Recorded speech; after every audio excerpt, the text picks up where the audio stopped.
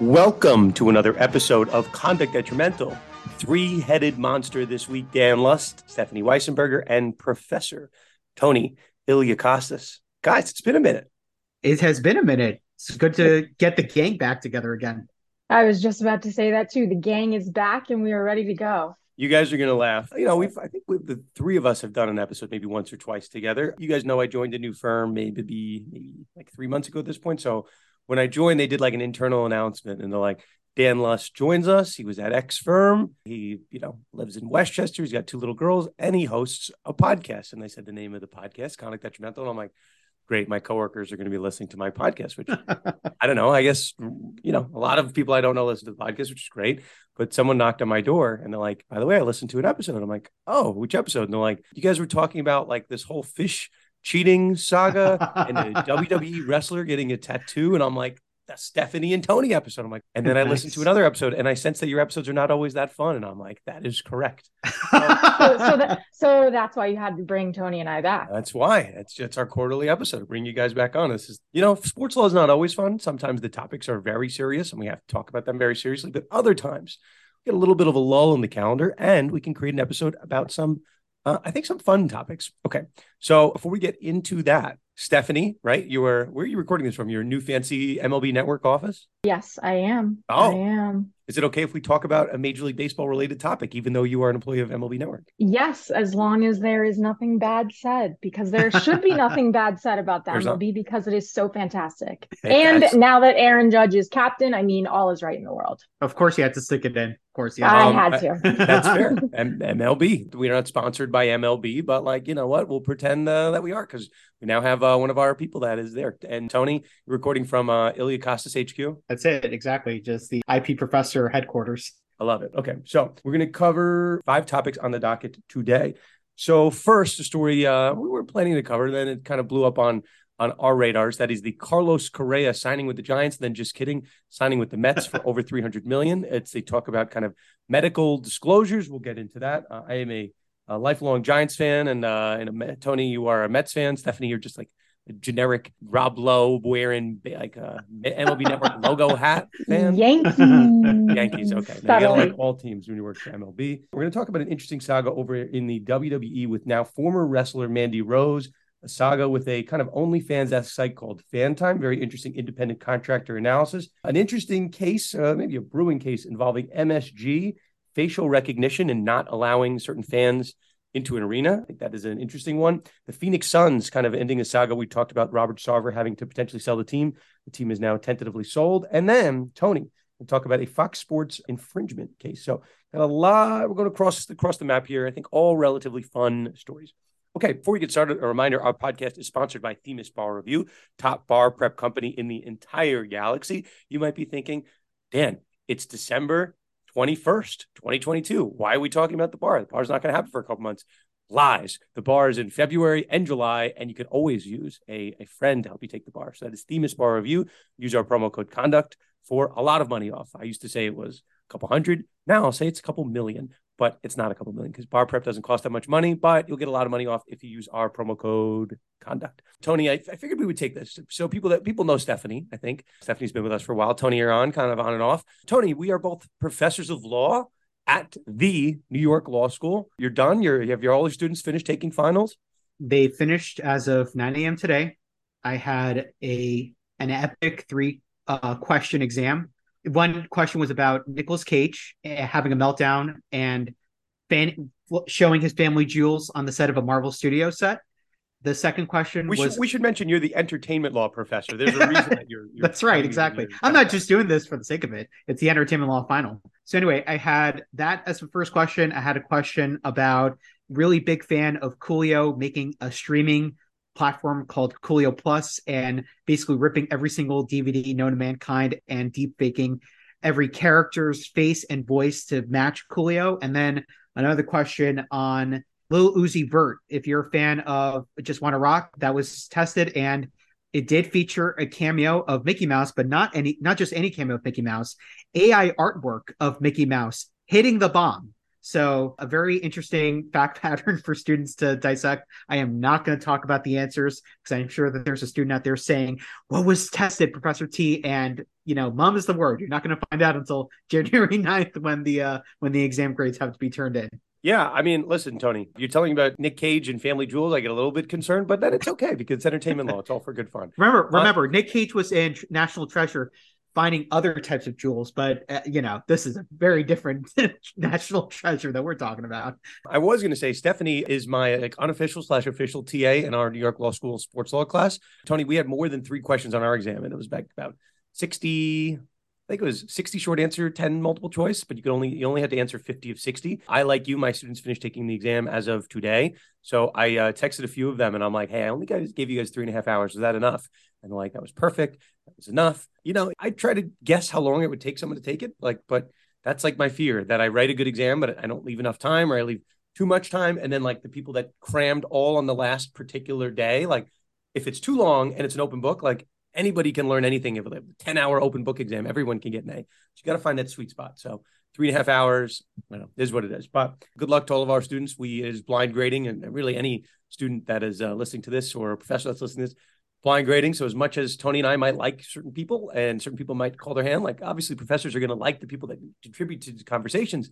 With blind grading, it's a fair system because I have no idea. The person that got the highest grade in my class last semester did not say an entire word the entire semester. 0. Same with mine. Same with mine. And then I called them afterwards. I'm like, hey, like, congrats. And I'm like, just so you know, like, I don't know, you're getting an A+, but like, probably, in another class, maybe it makes sense to, reach out to the professor and whatnot. But whatever, if you get an A+, there's not really much I can do to change your course of your life. You're doing pretty well. Okay, let's do this. Let's start here. Carlos Correa. So the news today is that the Mets signed Carlos Correa, who's a pretty, interesting career with the Astros for years. Then he signed with the Twins on a 1-year deal. He has signed a 12-year, $315 million contract. And if you're waking up today and you've been like, haven't been paying attention to the baseball hot stove, you'd be like, okay, that's a lot of money for Carlos Correa. It is what it is. You may have missed, we did not discuss it on the podcast, that, like a couple of days ago, the Giants, San Francisco Giants, I'm a lifelong fan of the team, signed Carlos Correa for 14 years, $350 million. So like, wait, what happened? Why is he not a member of the Giants? The Giants trade him to the Mets? No. Here's the general gist of what's going on. Every time you sign a big player like that, or this type of trade or anything like that, any type of acquisition, you'll read the fine print. It says pending physical. And 999 times out of 1,000, pending physical doesn't matter because the player just passes the physical. Sometimes it comes up and then trades have to get rescinded, or signings might have to get rescinded. I'm going to read a statement from San Francisco Giants President of Baseball Operations, Farhan Zaidi. While we are prohibited from disclosing confidential medical information, as Scott Boras, that's a well-known agent, super agent of baseball, as Scott Boras stated publicly, there was a difference of opinion over the results of Carlos's physical examination. We wish Carlos the best. So Carlos, not a member of the Giants. They delayed his introductory press conference. And at 3:30 a.m. today, I'm recording this on Wednesday, Carlos Correa is announced as a member of the New York Mets. So Tony, Stephanie, whoever wants to take first crack at it, this doesn't happen with signings of this magnitude. I don't remember anything like this ever happening. I woke up seeing so many people tweet about this. And there's actually one account that I started recently following on Twitter, at UK Mets NYC15. It's this British guy who is so jacked, it's not even funny, but every single big signing that they've done this year for the Mets, he does this video, and it's pretty much the same thing. Mets Twitter, absolute scenes. It's 3:00 in the morning. I'm watching the telly. The Mets have signed Kodai Senga, Yokoso Kodai Senga. Like, he just goes on and on with every single signing. He lost his mind with this Carlos Correa signing. So I knew that if he's making a video about it, it's legit. And then I look into it, and I'm seeing that it seems like there was a legitimate miscommunication with respect to his medical records. I will say this. I'm curious to know how accurate that aspect of the report is, only because we found out late in the signing, before he eventually had agreed to that initial 13-year offer with the Giants, we had learned that Francisco Lindor had requested Steve Cohen to contact Carlos Correa because apparently they're close friends, and Francisco Lindor wanted to play alongside Carlos Correa. Francisco Lindor is obviously the Mets shortstop, so Carlos Correa would be playing third base effectively.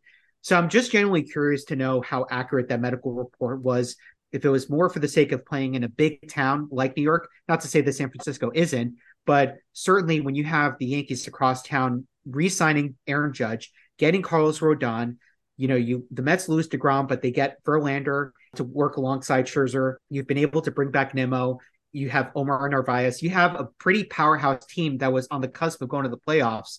I can't help but think that was almost buyer's remorse in the case of Carlos Correa. And somehow, maybe it was a draw of luck that they were able to sneak in the deal with the Mets and get that done. But let me tell you, Uncle Steve is spending the big bucks.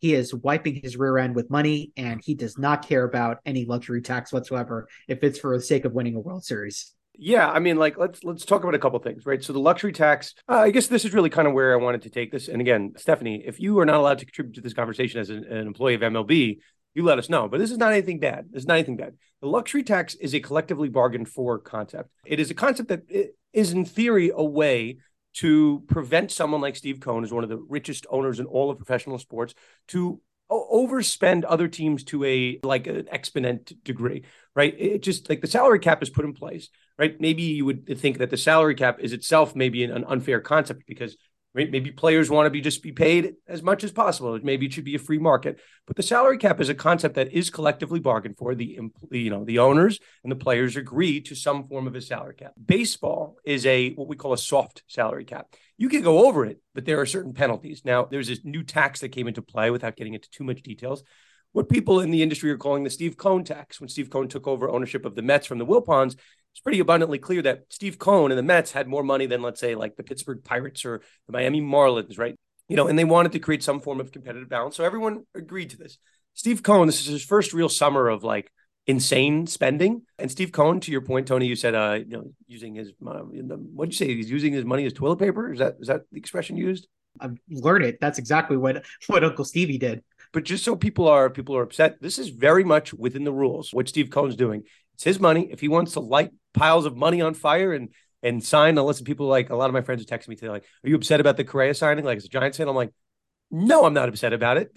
Carlos Correa, I don't know if this is blasphemous, but it's been in the majors for 8 years. His last 4 years were certainly not spectacular. I'd say probably his last 5 years were above average. And I'm certainly not ready to give him a 13-year contract. Now, the other part that we should talk about, just briefly, I just think it's interesting.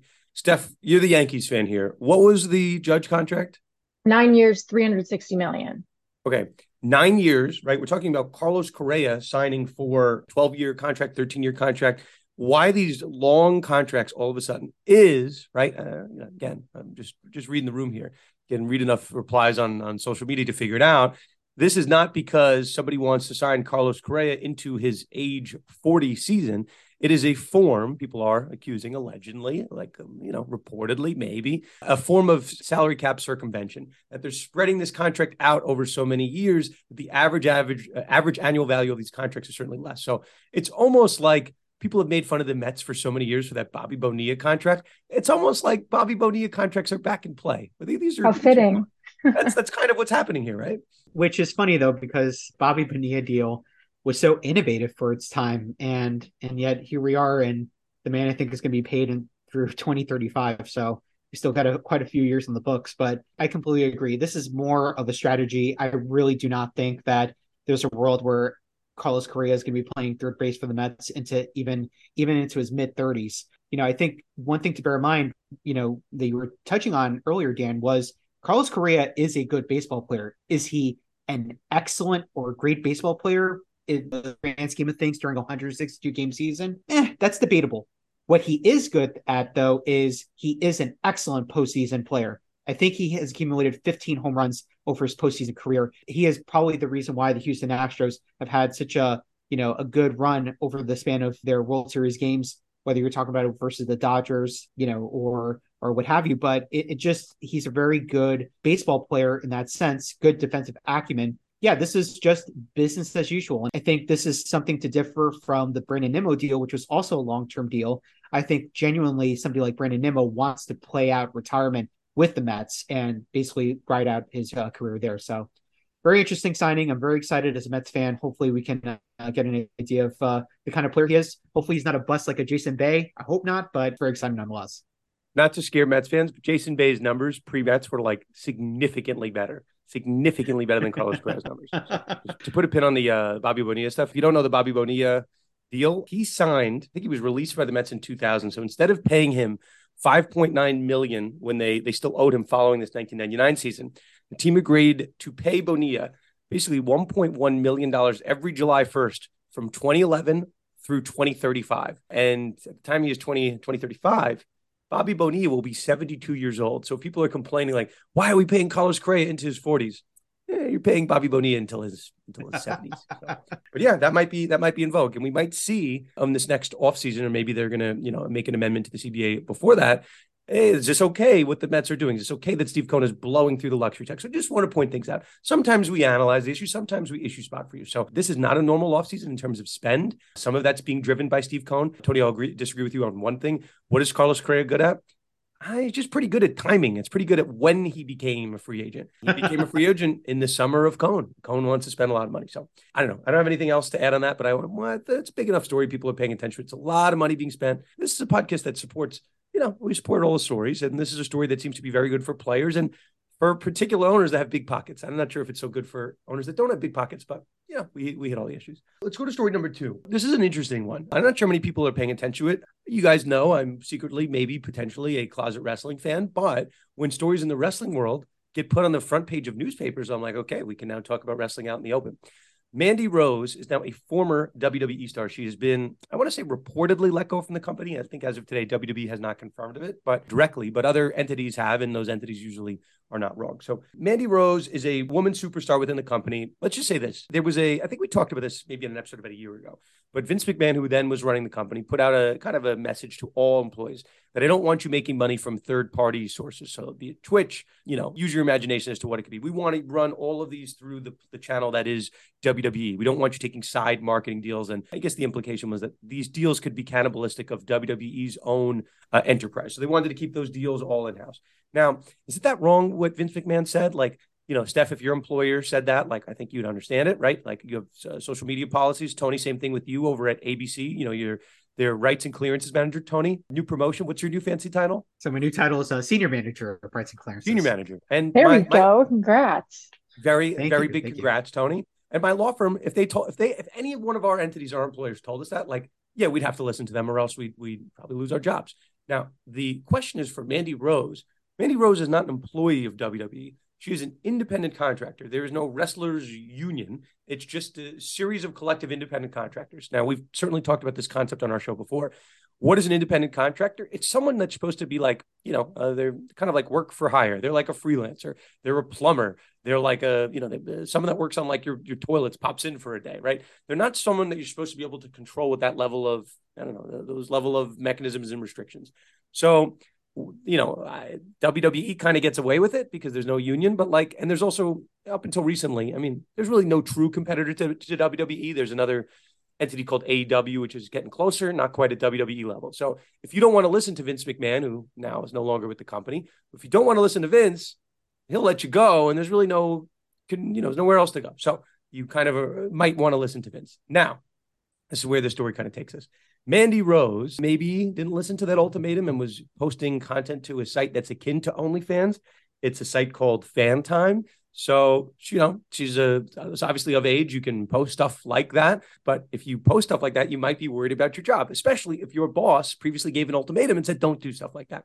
So the reporting and the rumors out there is that at some point her content somewhat crossed a line and she was given an ultimatum again by the company. Hey, listen, you're going to have to stop doing that or else.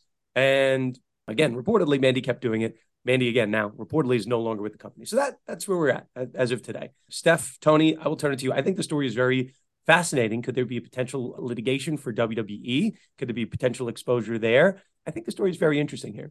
Yeah, no, I completely agree. It's an interesting story in terms of the independent contractor versus employee, because it seems like obviously the WWE is clearly trying to take the reins over their independent contractors, I guess is what we have to call them, even though they may not be, social media platforms and what they're doing publicly in the face of the brand of the WWE. But one interesting point about the timing of Rose's release is that She actually had been the women's NXT champion, which is one of the WWE's developmental leagues, for over 400 days. And then suddenly on December 13th, just last week, she lost the title. And the very next day is when the WWE actually fired her. So I'm kind of curious as to when Rose really started using this fan time platform, when they gave her that second warning, I guess, and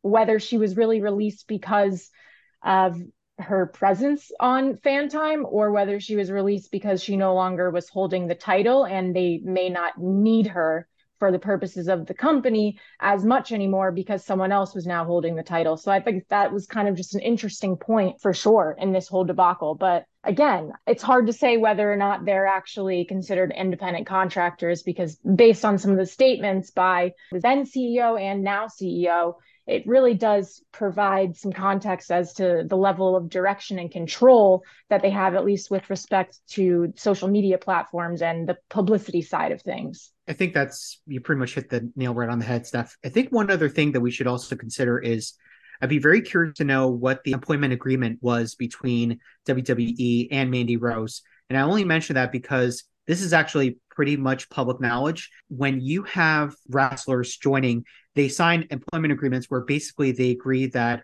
the persona that they take on in the ring and, who their character is the intellectual property of WWE. You can't just take that character with you and leave. I think that happened with Daniel Bryan, if I'm not mistaken, when he left to go to the competitor wrestling league, and he couldn't bring his iconic chant with him over to that to I think it was NXT or one of the other competitors. It is AEW, but it's so funny you say that. Like, he doesn't say yes, but the fans know to do it. So if the fans can say, I mean, you and I can say yes right now, but if Daniel Bryan eggs them on, right, it's a little bit different. So he throws his hands up a little bit, and then the crowd knows it. But anyway, yeah. So in that point, I think I'd be curious to know if part of her employment agreement lays out certainly the relationship between her and WWE, but more importantly, does anything related to her character or her entertainer name connect with what she does outside the ring? Because at the end of the day, if let's say Mandy Rose, the character name that she bears in the ring, is a registered trademark with World Wrestling Entertainment, and she wants to start a fan time account or anything else that would allow her to monetize off of her name, her image, and her likeness, there's a moment where you have to pause and say, well, is this an extension of my work for hire situation where I'm under the employ of my employer? Or is this something independent? This is just me, Amanda Rose Sacamano, that's her full legal name. That, am I doing it under that guise and I'm making money on fan time? So it's a lot to consider, but a really, really interesting story nonetheless that will boil down primarily to the legalese in the contract and anything else that could point to other evidence that can show who she was in terms of being an independent contractor or an employee. I got to give you an interesting, it's in line here. WWE has deals, brand deals with they make wrestling action figures. They obviously have television deals. They're on Fox. They're on different networks. So what's being, again, reportedly, allegedly, whatever we want to call it, just the rumor mill out here, is that Mandy's content on this OnlyFans account, this Zucchini account, that content breached the parameters of an agreement that WWE had with Mattel, the toy maker. So it's a third-party contract, but that's, again, to the question that WWE is don't do side deals. We want to control them. I do contractual agreements for entities. I do them for, entertainers in different shapes and forms. So if WWE's lawyers want to have their hands on all agreements with respect to what you can and can't post for this particular reason, this makes sense. Because if WWE is going to put you out there and license out your name, image, and likeness, they own it, right? We can have another story about different wrestlers who lost their ability, fun side story. Do you remember this guy, Tony, the Ultimate Warrior? Do you remember him? Oh, yeah. Yeah, definitely. So the Ultimate Warrior had a dispute with WWE after he left. And he's like, you know what I'm going to do, WWE? You really want to know what I'm going to do? I'm going to change my name to Warrior. Good luck with that. My name is now Warrior. Good luck. So Tony, right? You're the IP professor. He's good. Once he changes his own name to the Warrior, he's good. That's it. Exactly. And it's like I said, you can go look this up. If you just type in WWE wrestler employment agreements, everything is redacted. But for whatever reason, the one clauses that remain are all the ones about IP, their stage name, their trademarks and characters that the WWE retains. That is, I think, the smoking gun here, the MacGuffin of this whole story. Yeah, but and to that point, and we'll get back to the Mandy stuff, but I think I think to that point, what WWE does, and I've heard WWE brass explain it on different shows, but they're basically saying, like, we're investing in you. We want to, put our heart and soul into you to build you up. That's why when people come to WWE, 99% of the time they'll change their name to something. So, like, people know who The Undertaker is, right, Tony? You know The Undertaker? You're not a big wrestling guy. I'm sure you don't know his real name, right? I know his real name. No, his real name is Mark. His real name is Mark Calloway, but the WWE protecting Undertaker kind of limits his mobility. I mean, people know who he is at this point, but same concept. So, but yeah, I mean, that's the rumor here that Mattel, a contract that WWE had with Mattel, is basically, listen, if we're making kids' toys for people, we can't have one of your, superstars being like posting on OnlyFans content. And it seems like she was given some. Anyway, but here's the fun kind of prologue to the story. Okay, so she gets fired. People might feel bad for her, like, oh, it's not fair and whatever. The story that's coming out today, WWE's, I guess wrestlers have agents, their own particular agents. There was a claim today that Mandy Rose, in her time since she's been fired, which has been like, I don't know, 10 days, that Mandy Rose has made a whopping $500,000 in that 10-day period from the additional exposure that's been given her by non-wrestling fans now knowing her name, Mandy Rose, and going to whatever this site is and paying for subscriptions, however much this is. $500,000. So I think what's being put out there is that the wrestlers are making more from the side content than they are from their actual WWE contract. So Mandy Rose is not, people know John Cena, The Rock, Ronda Rousey's a wrestler. Maybe people go a little bit further into other people. But like, if you're able to make that much money, $500,000 in 10 days, maybe you don't need wrestling. So now all of a sudden, right, you're leveraged to be able to make money. Like WWE's got to be a little bit careful. They could build up a star and lose them. But Tony, to your point, you said something very interesting, and I'm certainly not going to do some research on this. Maybe actually do not do that. You're going to get in trouble. But like, I'm curious from an intellectual standpoint, the content that she's posting, is she doing it within the guise of being Mandy Rose, or is she doing it within the context of being Amanda Rose Sacramento, right? Where is that line? And if Mattel doesn't know where the line is, WWE doesn't know where it is, it's very different. So it's not like you're the Undertaker and you could put on like, the costume and the hat. Like it's unclear. Like this is very similar almost to what happened with China. China also went into adult entertainment, and I think she marketed herself as China. So she did. But rightfully so, she got in trouble with WWE, and I think rightfully or wrongfully, China is not in the WWE Hall of Fame, even though she was like maybe the most famous woman of that Attitude Era when you and I grew up. Absolutely. And I think for that reason, she just very blatantly used her name and, whatever. It's a different side story. And I don't know. Let's see. It's so funny. Like, isn't it? It's just me. Like all the tides are turning and all these like the sports betting world is turning, like the NCAA world is turning, and now like WWE is turning. We're going to talk maybe a little bit about like Live Golf, like all of these entities in the last like 5 years, these big behemoths, like there's like a lot of disruption in the space. Am I crazy? Like I feel like that's happening. No, paradigm is definitely shifting. And I think, changes in society are warranting these kind of new discussions for sure. The fact of the matter here is everything is just moving digital. And that seems to be the kind of catalyst that's getting everything to change in all of these different areas based on viewership on social media and the way that I guess our generation is kind of growing up and being exposed to sports in an entirely new way. So it's going to be an interesting to see what happens in 2023 as that comes up on us very closely and soon here. While we are on it, Steph, I mentioned it very quickly. I mentioned like Live and PGA Tour were changing. Is there an update we have on the Live front, maybe, perhaps? Oh, there's an update, that's for sure. Augusta National Golf Club. Obviously, everyone knows Augusta from the famous Masters tournament, which is interesting because it's actually separate from the PGA Tour. The Masters is entirely separate, just like the US Open is. And so the Augusta National Golf Club basically came out and said they're going to allow Live players to play in the tournament based on their own criteria. And just today, it came out that now there may be some protesters from the families and survivors of the 9/11 attacks. So it's going to be an interesting tournament, to say the least. And I will say, based on my experience in college, when I had the opportunity to be a server at Augusta National during the Masters, it might be a little bit hard for anyone to really get a good view on the tournament, whether or not you have, if you have a ticket to go inside, just because of the tall grass and the tall trees on the outside there, you can't really see anything within the actual course or on the grounds. But, it's going to be interesting to see what happens there and whether or not Augusta National rescinds their decision to allow the Live players to compete. That remains to be seen. But as of now, they are allowed to compete. So I guess good luck to them and good luck to the rest of the field. Interesting. I mean, we talked about this. Obviously, John Nucci was on the show. We had a couple of golf episodes. We're like, it's not that big of a deal if the PGA Tour and Live separate, because how many, like, I don't know, I'm not going to call anybody out, but like I watch some random PGA Tour events, like very randomly, but I certainly watch all of the, all of the majors. So if the Live golfers were not allowed to play in the majors, like that's a game changer. But if they're allowed to play in the majors, like I don't think casual golf fans are going to realize that people are gone. So a good update on that front. And again, it's more disruption to the market, and probably it's good for PGA Tour golfers, those that didn't affect. They're obviously making more money. Live golfers are making more money. So can we be that upset if people are making more money on both sides? Obviously, we probably people listening to this and us as well. Like, is it kind of weird about the whole like Saudi Arabia connection and money being put over there and golfers refusing to answer questions about where the money comes from for Live? Like, yes, it's a little strange, but I don't know. The result is that everyone's getting paid more money for their profession. So, all power to sports fans. Okay, let's do this one quick. Speaking of kind of things changing, interesting, maybe tech side. Steph, I'm happy, we were talking offline that this came up in casual conversation with friends. It came up in conversation with my friends as well.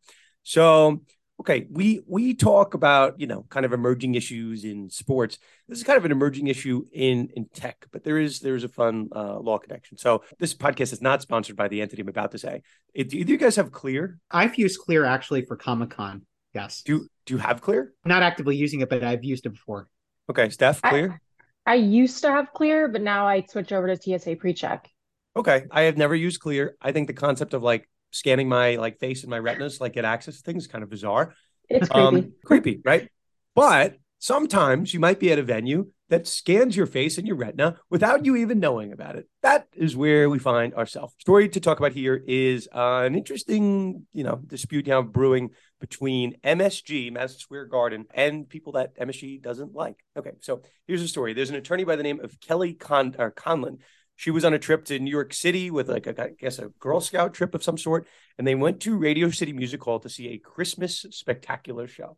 So everyone, I guess, is going through the metal detectors. Everyone's good to go. And then like a loudspeaker's like scarf, long hair, grabber. And Public Enemy number one, basically. Yeah. And I think they'll have, she goes, it was pretty simultaneous, I think, to me, going through the metal detectors that I heard over at intercom. I heard them say, woman with long dark hair and a gray scarf. That's a quote from her. So she gets pulled out of line, and according to her, she says that they knew her name. They knew what firm she worked at.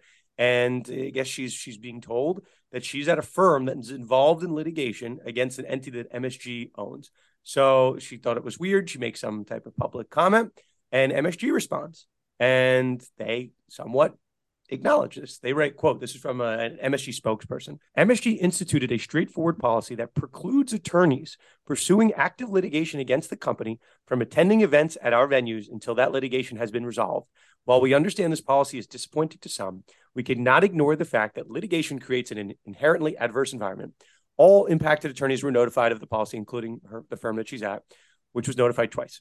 So, okay, before we get further, what about this policy? If you sue MSG, you're not even suing them. If you're an attorney at a firm that sues an MSG entity, you can no longer go to Knicks games, the Christmas Spectacular, Rangers games, Monster Truck Rally, the Harlem Globetrotters. You can't go to anything. Like, is that fair, team? Not at all. I mean, I'm just thinking of like that trending TikTok sound. I'm petty. Yeah, I'm petty.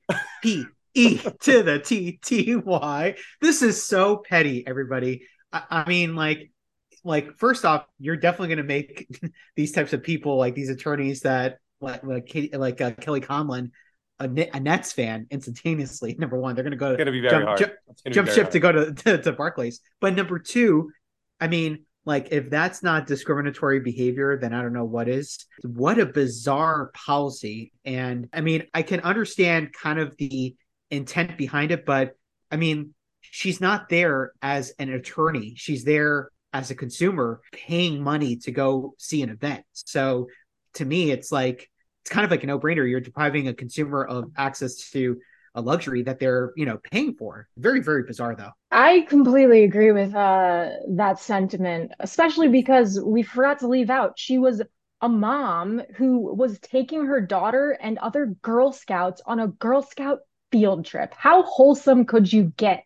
Literally, how wholesome. Girl Related Scout. question. Were you a Girl Scout, Steph? I was a Girl Scout, not to the top level, but I was a Daisy and a Brownie. But another point, too, which I was reading about earlier, is one of the partners at the firm where this mom works then kind of came out and basically is made a statement that kind of challenges MSG's license with the state liquor I saw authority that. I saw that. because the liquor authority basically requires MSG to admit members of the public unless there are people who would be disruptive, who constitute a security threat. There So, you go. how is this mom constituting a security threat? She's literally chaperoning a Girl Scout field trip with her daughter and her daughter's friends and other moms. Everyone else got to go in. She had to wait outside. I mean, clearly she didn't disrupt anything outside, so I wouldn't say that she was a security threat. So I think it's very interesting, and whether or not there's going to be anything that comes out of this, we'll see. But I think there might be able to be something So happen here. there's an expression that we use when we're dealing with like discovery items in litigation. If you say someone's request is overbroad, you could say like the request is it's too much, too all encompassing. You would say it's overbroad and unduly burdensome. I think that expression applies here, right? Like I can play devil's advocate for a second. Let's say, for example, there was like a slip and fall at the arena or like a trip and fall, and there was like a defective condition in like the walkway or the escalator or something like that. Like if an attorney bought a ticket to a Knicks game to like look at that defective condition and like basically conduct like a site inspection without the other side, like that's not really allowed. But like if it's a condition that relates to being at the arena, this seems to be a lawsuit against a restaurant. Like she wasn't at the place where that involves the litigation. And also we should mention, right? Like, okay, so that's number one. Could I say that MSG maybe shouldn't allow attorneys to come to the venue where they're suing for something that's occurring at the venue? Like maybe, or like an employment related dispute. And like, maybe you're trying to come in to talk to the ushers or talk to like the security people and like conduct, ex parte, like witness interviews. Like, yeah, that doesn't sound fair. But like this alleged lawsuit here that's involved is like a restaurant that has nothing to do. I don't think it's actually at MSG. That's number one. But how about the fact that like, I don't know, I'm at a law firm, like I see conflicts checks coming in all day. It's like, hey, does anybody know anyone like that's affiliated with this party or this party? Because law firms have to run conflicts checks. So you're not like representing two sides of an equation, or maybe you've done previous work for one entity and now you're adverse to them. Like there's all these internal checks in place. Now you might have to run like a conflict check just to be like, hey, I'd like to go to games at MSG, so I'd rather you not bring them in as a client. Like that's crazy. Like it's kind of throwing the model on its head. It's just a very interesting dynamic for sure. And I'm actually want to go back to something you said earlier about, attorneys kind of going to a stadium or an arena to scout out the scene, kind of like do their own de facto discovery. I think like in the same vein, what's to say that, let's say a fan has a slip and fall at a stadium, but they want to go back to the stadium for just pure pleasure and enjoyment.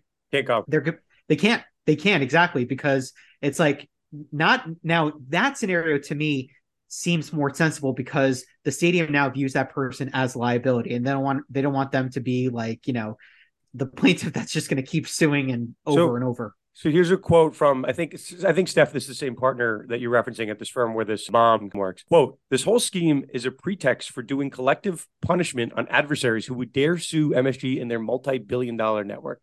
So that's, Tony, what you're kind of saying. It's like, how dare you sue us? Like, let's say you diehard Knicks fan, like does a slip and fall at the arena. Like slip and fall is like literally, I don't know, people don't know that term. It's like there's like a wet floor sign, and like you slip and you fall and you hurt yourself. That's exactly. Or trip and fall. Use your judgment as to what a trip and fall might be. I mean, that seems to be the tactic. So I guess there is other litigation right now in a different case about the permissibility of that system, but it's not like there's no like statewide regulations or guidance. So Steph, that's why I think probably that like state liquor authority threat is being put out there. Yeah, I mean, I don't know. James Dolan, it's not shocking that he would engage in this type of conduct. He's known. Tony, what was that fun song that you were just singing? Petty. I'm petty. Yeah, I'm petty. P-E to the T-T-Y. Now that's stuck in your head. Now you're going to go on TikTok and you're just going to flip through all those petty videos. Listen, I'm on a lot of forms of social media. I am off TikTok. I'm not on TikTok. I'm off the grid. All right, so just do it on Instagram. It's all over Instagram too. No, I think I've heard it. Just I'm not going to acknowledge that to anybody. So let's do this. So we're talking about owners with bad conduct. Another story that we've covered. We have an update on it. Been a pretty sizable, substantive update. The Phoenix Suns. So we talked at length about this stuff. I think it's an episode you and I did together once upon a time. It's somewhat in line with our Washington Commanders handling. Robert Sarver was the owner of the Phoenix Suns. We'll see how much of the team. I don't think he's retaining any interest in the team, but the team goes up for sale. Robert Sarver said he was voluntarily selling the team after these allegations came out of kind of toxic workplace, sexual harassment in the workplace. Robert Sarver making comments of homophobic type comments, racist type allegations, you name it. Robert Sarver was accused of it. And it was kind of these ugly allegations. Robert Sarver denied it at first, and ESPN, Axel Holmes over there, had put out a very long report, just like, we had the Washington Commanders ESPN investigative team. They put out this long report. Both reports were denied by the sources, be it one Robert Sarver and one Dan Snyder. And wouldn't you know, the NBA confirmed the Robert Sarver ESPN report, and then Congress seemed to confirm the Dan Snyder report. So we're still waiting for the NFL's report, but we'll deal with that. So once the NBA confirmed the Robert Sarver report, Robert Sarver went from saying this is not true. He just goes you know what, white flag, I'll voluntarily sell the team. So a couple months have passed, and now we have some buyers. We have a price tag. $4 billion with a B. $4 billion has now reset the NBA market. It was once upon a time reset by Steve Ballmer, who bought the Clippers, guys, I think for $2 billion. Yeah, $2 billion. Yeah. Yep. And now, right, that was a Los Angeles market, the Los Angeles Clippers. Now the Phoenix Suns, less than a decade later, are now selling for double what a team sold in Los Angeles. Guys, this is a rocket ship. Team valuations through the moon. Steph, what do we have on the Phoenix Sun sale? Basically, Matt Ishbia, billionaire mortgage lender, as you said, $4 billion with a B. And now that Sarver is out, Ishbia is in. And apparently Ishbia is a well-known, I guess, guy in the league office. And he's pretty much in with Adam Silver, who's the commissioner, and has also developed other relationships with some of the other NBA owners. While he will have to undergo a background check still and a vote of approval from the Board of Governors, and that's pretty much just a formality, and no one has found anything yet that would, get rid of his chances of making this purchase official. And it also sounds like one of his brothers who's a founding partner in Shore Capital, is going to make a significant investment and also serve as alternate governor. But now Ishbia will be the majority owner of the Phoenix Suns. So we'll see where that takes Chris Paul and Devin Booker in the future. You forgot one thing about Matt Ishbia, very important. NCAA college basketball champion. He played college basketball for 3 years at Michigan State, won a national title in the 1999-2000 season. He averaged a whopping half a point per game. Not the best college basketball player, but obviously made it there. He averaged a whopping 2 minutes a game, but he was on the roster. People can look up his picture. But we have now a very young owner, or soon-to-be owner, 42 years young. His net worth is $5 billion. So, once upon a time, a guy, Mark Cuban, was injected into the league, a young, kind of brash, exciting owner. And the NBA underwent a lot of change. And we underwent kind of the player empowerment era, I want to say not under Cuban's watch, but he's probably the most outspoken owner in the league. And it was a guy, Mark Cuban, who kind of put his personal wealth into the Dallas Mavericks training facility. And really, Steph, not a friend, I'd say probably someone maybe on a first name basis, Mark Lazary, who's someone you spoke to through, he's a New York Law School alum, part owner of the Milwaukee Bucks, majority owner. But, 20 years later, Lazary is now owner of the team and puts his own personal wealth into the stadium. So that wasn't a thing really that big before Cuban.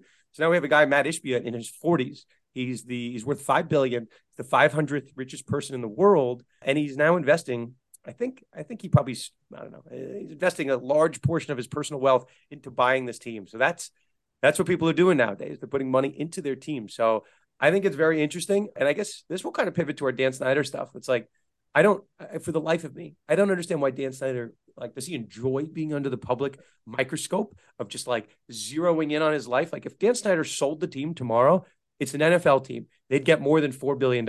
It's an NFL team versus an NBA team. The DC market, I think, maybe it's right on par with Phoenix. I think it's a little bit bigger than Phoenix. Steph, is DC a bigger market, objectively than Phoenix? Both like I top would, 8 markets, top 10 yeah, markets. I mean, I would say Washington, D.C. is. You saw what happened with like the Nationals when Right. they started in D.C. They got immediate fans. I think I would, and Caps, obviously, Wizards, I would say it's definitely a bigger market. So like Dan Snyder can wave the white flag. He's going to get more than $4 billion, $7 billion, $8 billion, $6 billion. I have no idea why someone, when we understand the sports market, the sports, team valuation market, why someone would continue to fight Congress and fight so brazenly when there's like literally, again, I'll say it again, a pot of gold waiting on the other end of the rainbow. Like, I don't quite understand it. It's ego. It's totally ego. No questions asked. I mean, he's been denying every allegation under the sun. He's been under total scrutiny as an owner, and I think the power trip has just gotten to him. I think one point going back to the whole issue of the Sun sale, it is interesting, correctly pointing out that of all the cities, of all the markets, to have a team valued at $4 billion, it's the Phoenix Suns. I think this is underlining how secondary markets are becoming a pretty much a hotbed for sports. I mean, just look at Las Vegas. It all started with the Las Vegas Knights coming. Well, first the NCAA tournaments were there. Then I would say the rise of the Las Vegas Golden Knights, and then the inclusion of the Las Vegas Raiders, the relocation from the Oakland to there. I mean, what's to say that in 5 years or maybe 10 years time, we're going to get a baseball team there or even a basketball team. So I think that what happened here was pretty much a sound decision or a sound move for Matt Ishbia, but could also serve as a calling card for other cities to say, look, if that could happen with Phoenix, it could happen to your city. You just have to find the right buyer. I agree with that completely. And I just want to say, too, the first round of the bidding process for the Washington Commanders actually closes this week. And it seems like league sources are estimating that the full franchise would sell between 5.5 and 6.5 billion. Wow. So definitely more than the Suns, but I guess we'll see what happens. Any predictions? Does anyone have any predictions on who's going to take Who's it? not going to buy the Bezos? team? The guy that sold the Aaron Judge ball. I think he's going to be a couple billion short. Isn't Jeff Bezos teaming up with Jay-Z or something on? I saw that. Jeff Maybe Matthew Bezos. McConaughey. That would be like very, the very Avengers. interesting. He's getting Yeah. every celebrity to say they're contributing to it, which Before probably you is know it, Rod's good. going to announce that he's part of the deal too. Oh, yeah. But, I think the moral of the story is people, maybe it was different pre-social media, but like now that fans do have a voice and you can really just put it directly out on Twitter and you could get a movement behind it and you can't be kind of like at the mercy of like a newspaper picking up your story or something like that, or local news. Like you just go straight to Twitter and people can hear it. So, these stories, like the ESPN story hit the way it did, Snyder stuff and the Phoenix Sun stuff, because fans took it and ran with it, retweeted it, and the league office saw that and partners started to pull out. So, in this day and age, again, for better or for worse, fans do have a direct voice, and the NBA, NFL, these leagues are hearing it. So Sarver is out because of some good reporting, but also because of the fans' reaction to that. So I think it's definitely important. Let's do one final topic. Tony, you're the IP professor. I asked if there's any interesting stories on your radar, and you came back with one that I have not heard of at all. So I will let you explain it as only you can, Tony. This, I have to give credit to a sports law legend himself, Mike McCann, for reporting on this, but a very interesting patent infringement lawsuit related to Fox Sports and their scheduling football games, specifically how they decide to circulate games when they do. And I think this was very interesting because typically you would think that with a broadcast company like Fox Sports, they would be more in the realm of copyright infringement, maybe even trademark infringement. That would be a bit of a stretch nonetheless. But patent infringement is quite unique. So this lawsuit involves an analytics company that is called Rescinds Analytics. And they have registered 2 patents in the U.S. Patent and Trademark Office, utility patents, for, quote, systems and methods for automatically and dynamically generating a network map. If you don't understand what the hell that means, meet you and me both. But in reading the patent itself, what it sounds like the patent is related to is creating an algorithm that allows scheduling to take place. And I guess they use a number of factors to do this. What's interesting, though, is that Rescinds Analytics has used NFL, or has worked at least with the NFL in the past, to create scheduling for the variety of different games that would air at specific times. And, teams would match head to head with certain teams. So, this company has worked with the NFL in the past. The allegation in this patent infringement lawsuit is that Fox Sports essentially used the exact same technology that Rescinds Analytics uses to decide which games they're going to play at what times and basically drive up viewership, drive up ad sales, so on and so forth. Now, you're probably wondering, like, why are we even talking about this? I think one, it's very interesting that a broadcast company is involved in a patent infringement lawsuit. But two, I think that this is a good shout out to utility patents, which often doesn't get a lot of love. So just so everybody knows, utility patents can cover inventions, algorithms, systems, methods, anything of that sort that meet the four requirements of patentability: patentable subject matter, usefulness, novelty, and non-obviousness. It goes through a rigorous process through the U.S. Patent and Trademark Office before you even get a patent grant. When a patent is granted, the inventor and the U.S. Patent and Trademark Office have essentially gone back and forth as to what the registrant of that patent is trying to protect. They want exclusivity to certain things related to that invention. And that exclusivity is what are called claims. So essentially, when you read the last few pages of a patent grant, you'll see that there's a clause that says "we claim" or "I, the inventor, claim," and it lists what the invention is trying to protect.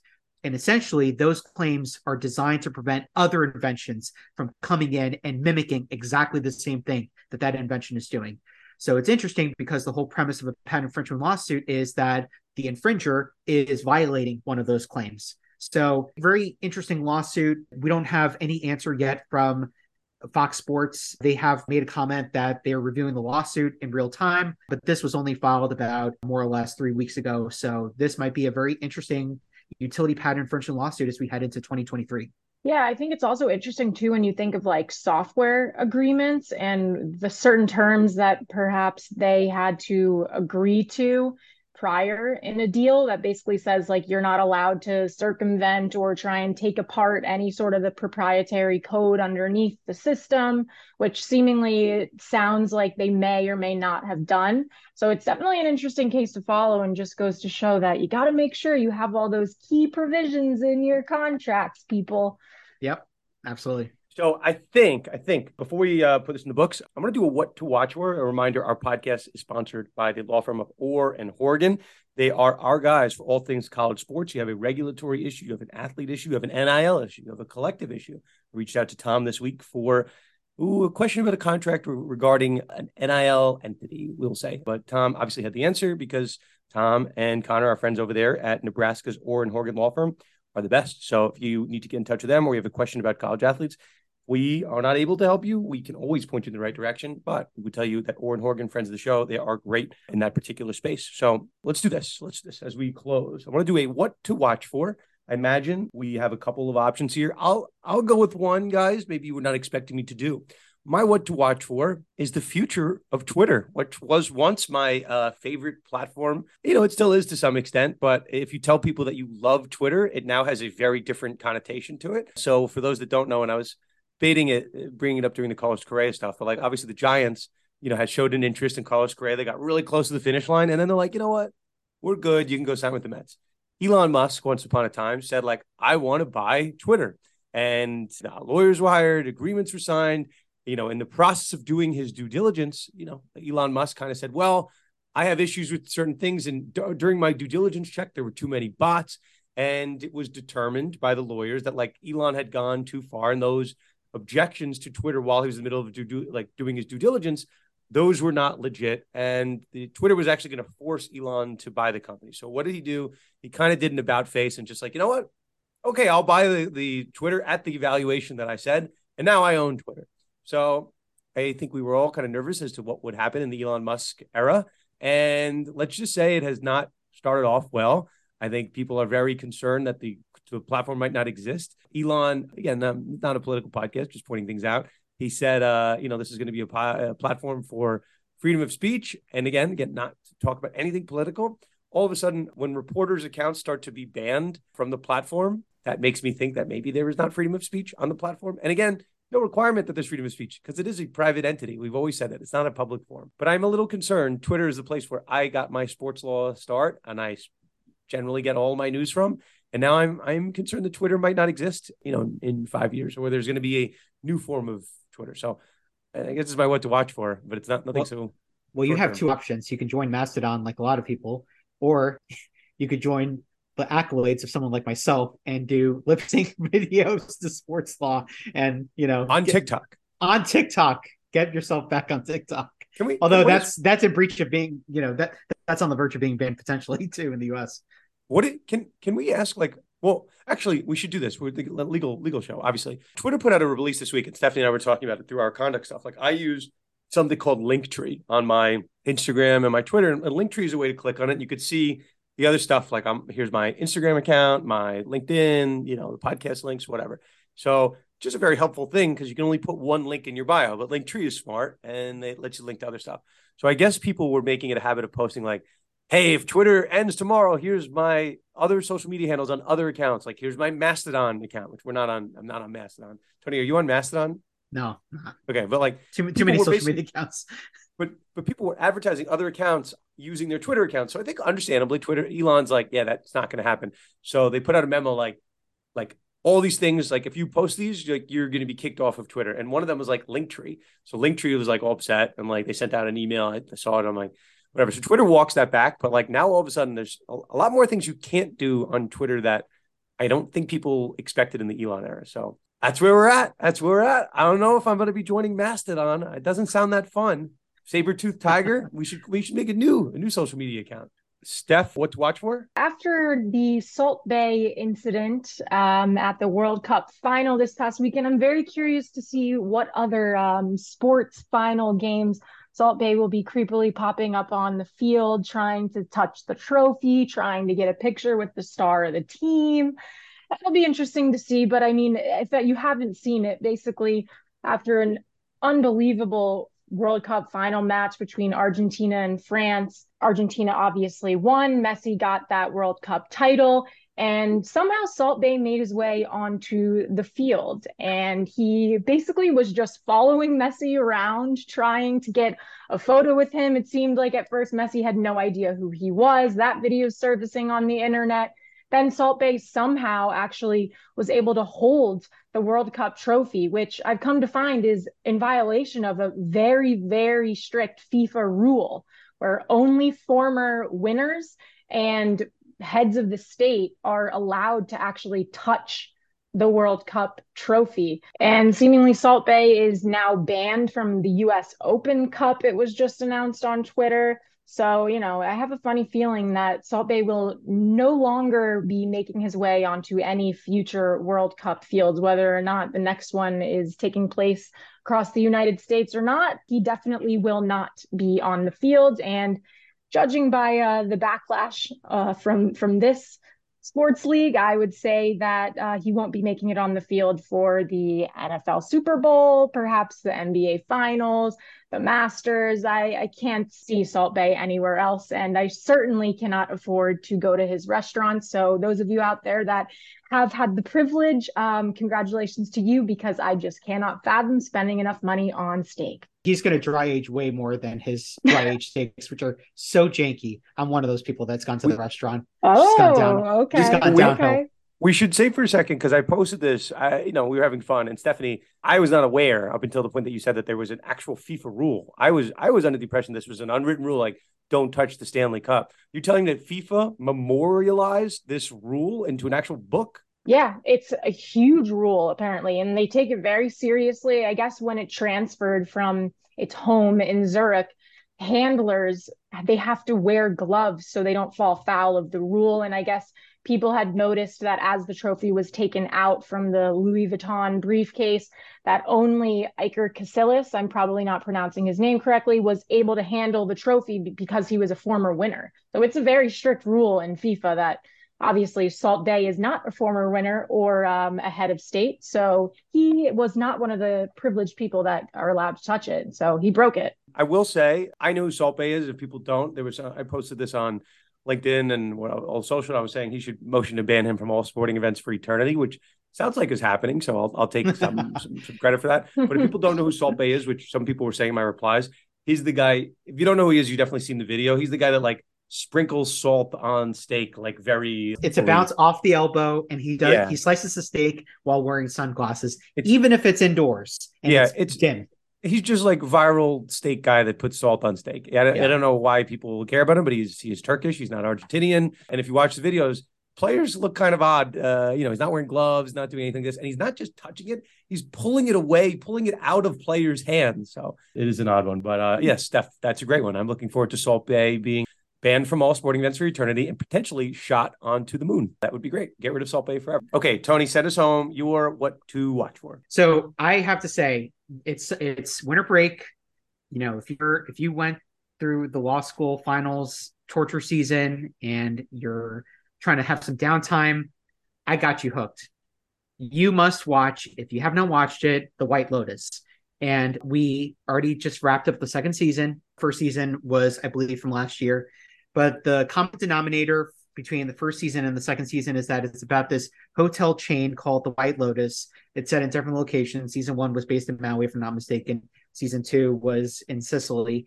And an exceptional cast, just exceptional writing from HBO, bar none, probably some of the best writing you'll ever see from an HBO show. And it's essentially a redefined version of a whodunit, where each season starts with the ending, where somebody dies, and you're trying to figure out who died. And as the story progresses, episode by episode, you draw certain conclusions, and you think, oh yeah, definitely, this is, in the realm of likelihood, this person died. And then something drastic changes in the episode, and oh my God, it's this person that actually died, so on and so forth. So just honestly, if you have not watched that show, it is so good. Jennifer Coolidge is a star. Steph, I know that you're a big White Lotus fan. I want to talk about a spoiler for season 3, but I feel like we should not necessarily do that because I don't want to create a disservice for our listeners. But let's just put it this way. Season 3 is going to be pretty dope. Am I right? Season 2 is going to be hard to top, but I'm very confident in Mike White's abilities. If anyone is having any hesitation on watching The White Lotus, I'm going to give you the real reason why. Mike White actually also wrote the classic, the legendary School of Rock. There you go. So if that doesn't make you White want to Lotus, watch it, School of Rock, and he plays quarterback for the Jets. This guy, Mike White. Okay, on that note, we will probably have one more episode to finish out the year. We are convening for a year-end episode to talk about some of the biggest stories of the year. We'll try to bring on a couple people for that. Should be out some point next week. Before we put this episode in the books, big thank you to Steph and Tony. Guys, anything to add before we put this officially in the books? Just, I think we've got a nice lineup of different stories to close out 2022, and as we usher in 2023, I think it's going to be a really fun ride to see how sports law continues to progress. Oh yeah, I'm looking forward to everything that's going to happen in 2023. Happy holidays, happy new year. Crazy time is flying by. And that's about it. Okay, so we will end here. We have a little bit of business to do before we get out. We do it each and every week. We head over to the Better Edge segment with Conlon Farrell. Conlon, you keep winning. You keep winning and winning and winning. So Charlie Sheen, baby. Relax, winner, Conlon, Mr. 10-3-1. We have said that the Better Edge guys are very happy that you keep having these winning picks. And in honor of your winning ways, we are bringing on Greg Kajewski, one of the co-founders of Better Edge, been on with us before. Greg, welcome back to Conic Detrimental. Thanks for having me. What do you think about Conlon, 10-3-1? You think he's cheating? I think he's cheating. I love it. I mean, he's putting his picks out here every week. He's winning. We love to see winners on our platform. So congrats, man. Here's my favorite thing. Like, if Conlon wasn't winning on the Better Edge platform, right? Better Edge, we talk about it each and every week. Peer-to-peer betting. People are putting out lines, right? They're not always. Sometimes, like last week, Conlon's 3.5 pick. I was making fun of him. I'm like, you just gave out the real line. You gave out the -3.5. Conlon winning pick on the Bengals. Yep. But like most of these lines are like kind of adjusted lines. They're supposed to be in favor of one side or another. Conlon, this is how easy it is, right? If you're really smart, you're sharp better. Conlon, right? Is it like a fighting words if I called you just like a square better? Fighting words? It would be fun. It would just be an unintelligent comment from somebody that prides themselves on being the smartest guy in the room as a lawyer. So that would just a shot at me? Listen, you take a shot at yourself. Again, I wouldn't have to do much talking. My record speaks for itself.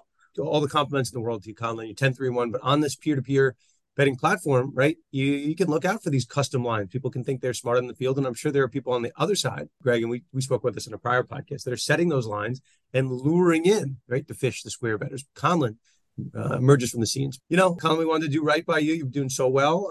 So Greg is here to bear witness to these picks and now to be a true witness, right? This is a sports law podcast, a witness that we are coming out of these picks ahead of time, right? Because Conlon, you're winning at an obscene rate. So Conlon, congrats on the Bengals pick last week. Thank Greg, you. You're going to give us a future as we're getting out. Conlon, where do your winning ways take us for this week's pick? We're going to go down to Kansas City. We're going to get the Kansas City Chiefs playing host to Seattle. Kansas City, a really shocker last week, 2 touchdown favorites against the Texans and just didn't show up to play, decided they can walk in and win. We all know that's not how the NFL works. So let's see. This is my classic Andy Reid bounce back game. Let me show you. I'm still the sharpest mind. Like, I'm the sharpest mind on this podcast. Andy Reid's going to come out and show he's the sharpest offensive mind still in the NFL today. And he's going to have that Kansas City Chiefs team poised to make a statement. Look, they still are playing second fiddle to the Buffalo Bills in the AFC at this point, in my eyes. They want to come out and be a definitive win at home against the Seattle Seahawks team, who's kind of trending in the wrong direction come playoff time right now. They've lost a couple. Pete Carroll, again, they're trying to find answers. Geno Smith was like lightning in a barrel, and the dynamite in a barrel, lightning in a barrel, whatever it is. He was hot in the beginning of the season, but now he's kind of played regress to the mean. So let's see here. On Better Edge, our wonderful partners here, they're giving us the Chiefs at -10. That's where I'm going to lock them in. I think the Chiefs win this game by 2 touchdowns at least. 10, you get a little bit there. You don't have to hook a 10.5. So even if there's opportunity for a push, but yeah, give me the Kansas City Chiefs at home at Arrowhead -10 against the Seattle Seahawks. -10, double digits. Double digits. Listen, again, bounce back Andy Reid. He's been eating at local Denny's in Kansas City, Missouri, pissed off. He's been an angry Andy Reid, and we don't like Andy Reid. What is it this Sunday? It's Christmas, Andy Reid, Santa Claus. Look, you don't want an angry Santa Claus. Christmas Eve's going to come. The Kansas City Chiefs are going to open a can of you-know-what on Seattle, Pete Carroll, and they're going to send them packing back to the Pacific Northwest with a 2-touchdown loss. That's my bold prediction. What I do like about you, Conlon, the more that you've won, the more bold that you've just become in general. Not bold predictions. You've just, throwing out Santa Claus. I'm a nightmare now at my local bagel shop. I come in there on Monday morning. They're like, I hope he lost this week. I'm like, coffee, crumb cake. Now the Bengals covered. Got that confidence. Listen, I love it. We love it, Conlon. You keep it up. And now, listen, Greg, what we'd like here, Conlon's pretty good on our weekly picks. We're getting close. We're getting close to the NFL playoffs, which everyone's so excited for. Thought we would spice it up this week and give a special futures pick. So, Greg, you have not given any winning picks thus far, and we're actually not going to know next week if it's a winner or not. Futures pick for the playoff Super Bowl. What do you got? I'm going to go Bills for the Super Bowl. I'm a Vikings fan. It's tough to pass on them, but I think the Bills got some great talent. After last year, the way they lost to Kansas City, I think Josh Allen's going to come back with some grit, really kind of push hard and go through the Super Bowl. I know they're a favorite, but I think there's a lot of talent on that team. They'll be able to pull it off and get it done this year. Listen, for someone that is in Minnesota, Better Edge is headquartered in Minnesota, the fact that you are not picking the 11-win Minnesota Vikings, is that what they are, 11 wins? They are 10-3, I think. Oh, yeah, 11-3, coming off these miraculous wins. I think they've won more one-possession games than any team in NFL history to this point in the season. It is very telling that a resident Minnesotan, is it Minnesotan? Is that how to it is, yeah. Is not picking the Minnesota Vikings. You're picking an AFC team. I mean, that's kind of blasphemous, Greg. When you're a fan for 20 to 30 years, you learn we always let down in the playoffs at some point. And there's 1998, 2008, all those years where we missed field goals, and it gets to you. So you gotta have a second team to go after as well. What I think you were doing, honestly, and I'm going to accuse you of it right here. No problem doing this. I think this is what we call in the biz the reverse jinx. I don't think you are picking them because you want the Minnesota to win. I think that's exactly what you're doing. You have to yes or no? Emotions. Yes or no, Mr. Kajewski? You have to hedge your emotions a little bit. You can't have it all in one spot. Mr. Kajewski, that was not a yes or no. That was not an answer to my question. But you're not on the hot seat. And if we were having a real deposition, we'd have some fun. So those are the picks. We have the Chiefs -10, and we have the Buffalo Bills to win. I'll also tell people right now too. We're going to go prop. Take the all New York Rookie of the Year ticket with Garrett Wilson and Sauce Gardner right now. At the beginning of the season, you could have gotten that for $10, would have bought you a house. But right now, $10 will buy you maybe a Monopoly board game or something like that. But I'm telling you right now, Garrett Wilson is going to finish the year strong. Sauce Gardner's got the defensive rookie of the year locked up in the bag. The mantle's already been dusted in anticipation for the hardware. But I'm telling you, Garrett Wilson right now still in the mix at plus 125. I'm telling you, parlay those two and have yourself a very merry Jets Christmas, because those two guys are going to bring home the hardware. Very bold of you, Colin, to give it out at plus 125. Very, very bold pick of you. Okay, so that'll do it. Again, if you want to get all these favorable lines that Conlon picks from, use our promo code CONDUCT over at Better Edging, a free $20 upon sign up. Okay, that'll do it. Again, one of our last episodes of the year. Conlon, good luck to you, sir, going for your 11th win, just like Greg's Minnesota Vikings that he does not want to support, but secretly, off the record, he's telling me they're going to win the Super Bowl. That's 100% what he said. We'll have some fun. So again, it's been a pleasure with you throughout the year of 2022. We'll have one more episode to close out the year, but that'll do it for us here on Conduct Detrimental, and see you next time on one more episode of Conduct Detrimental.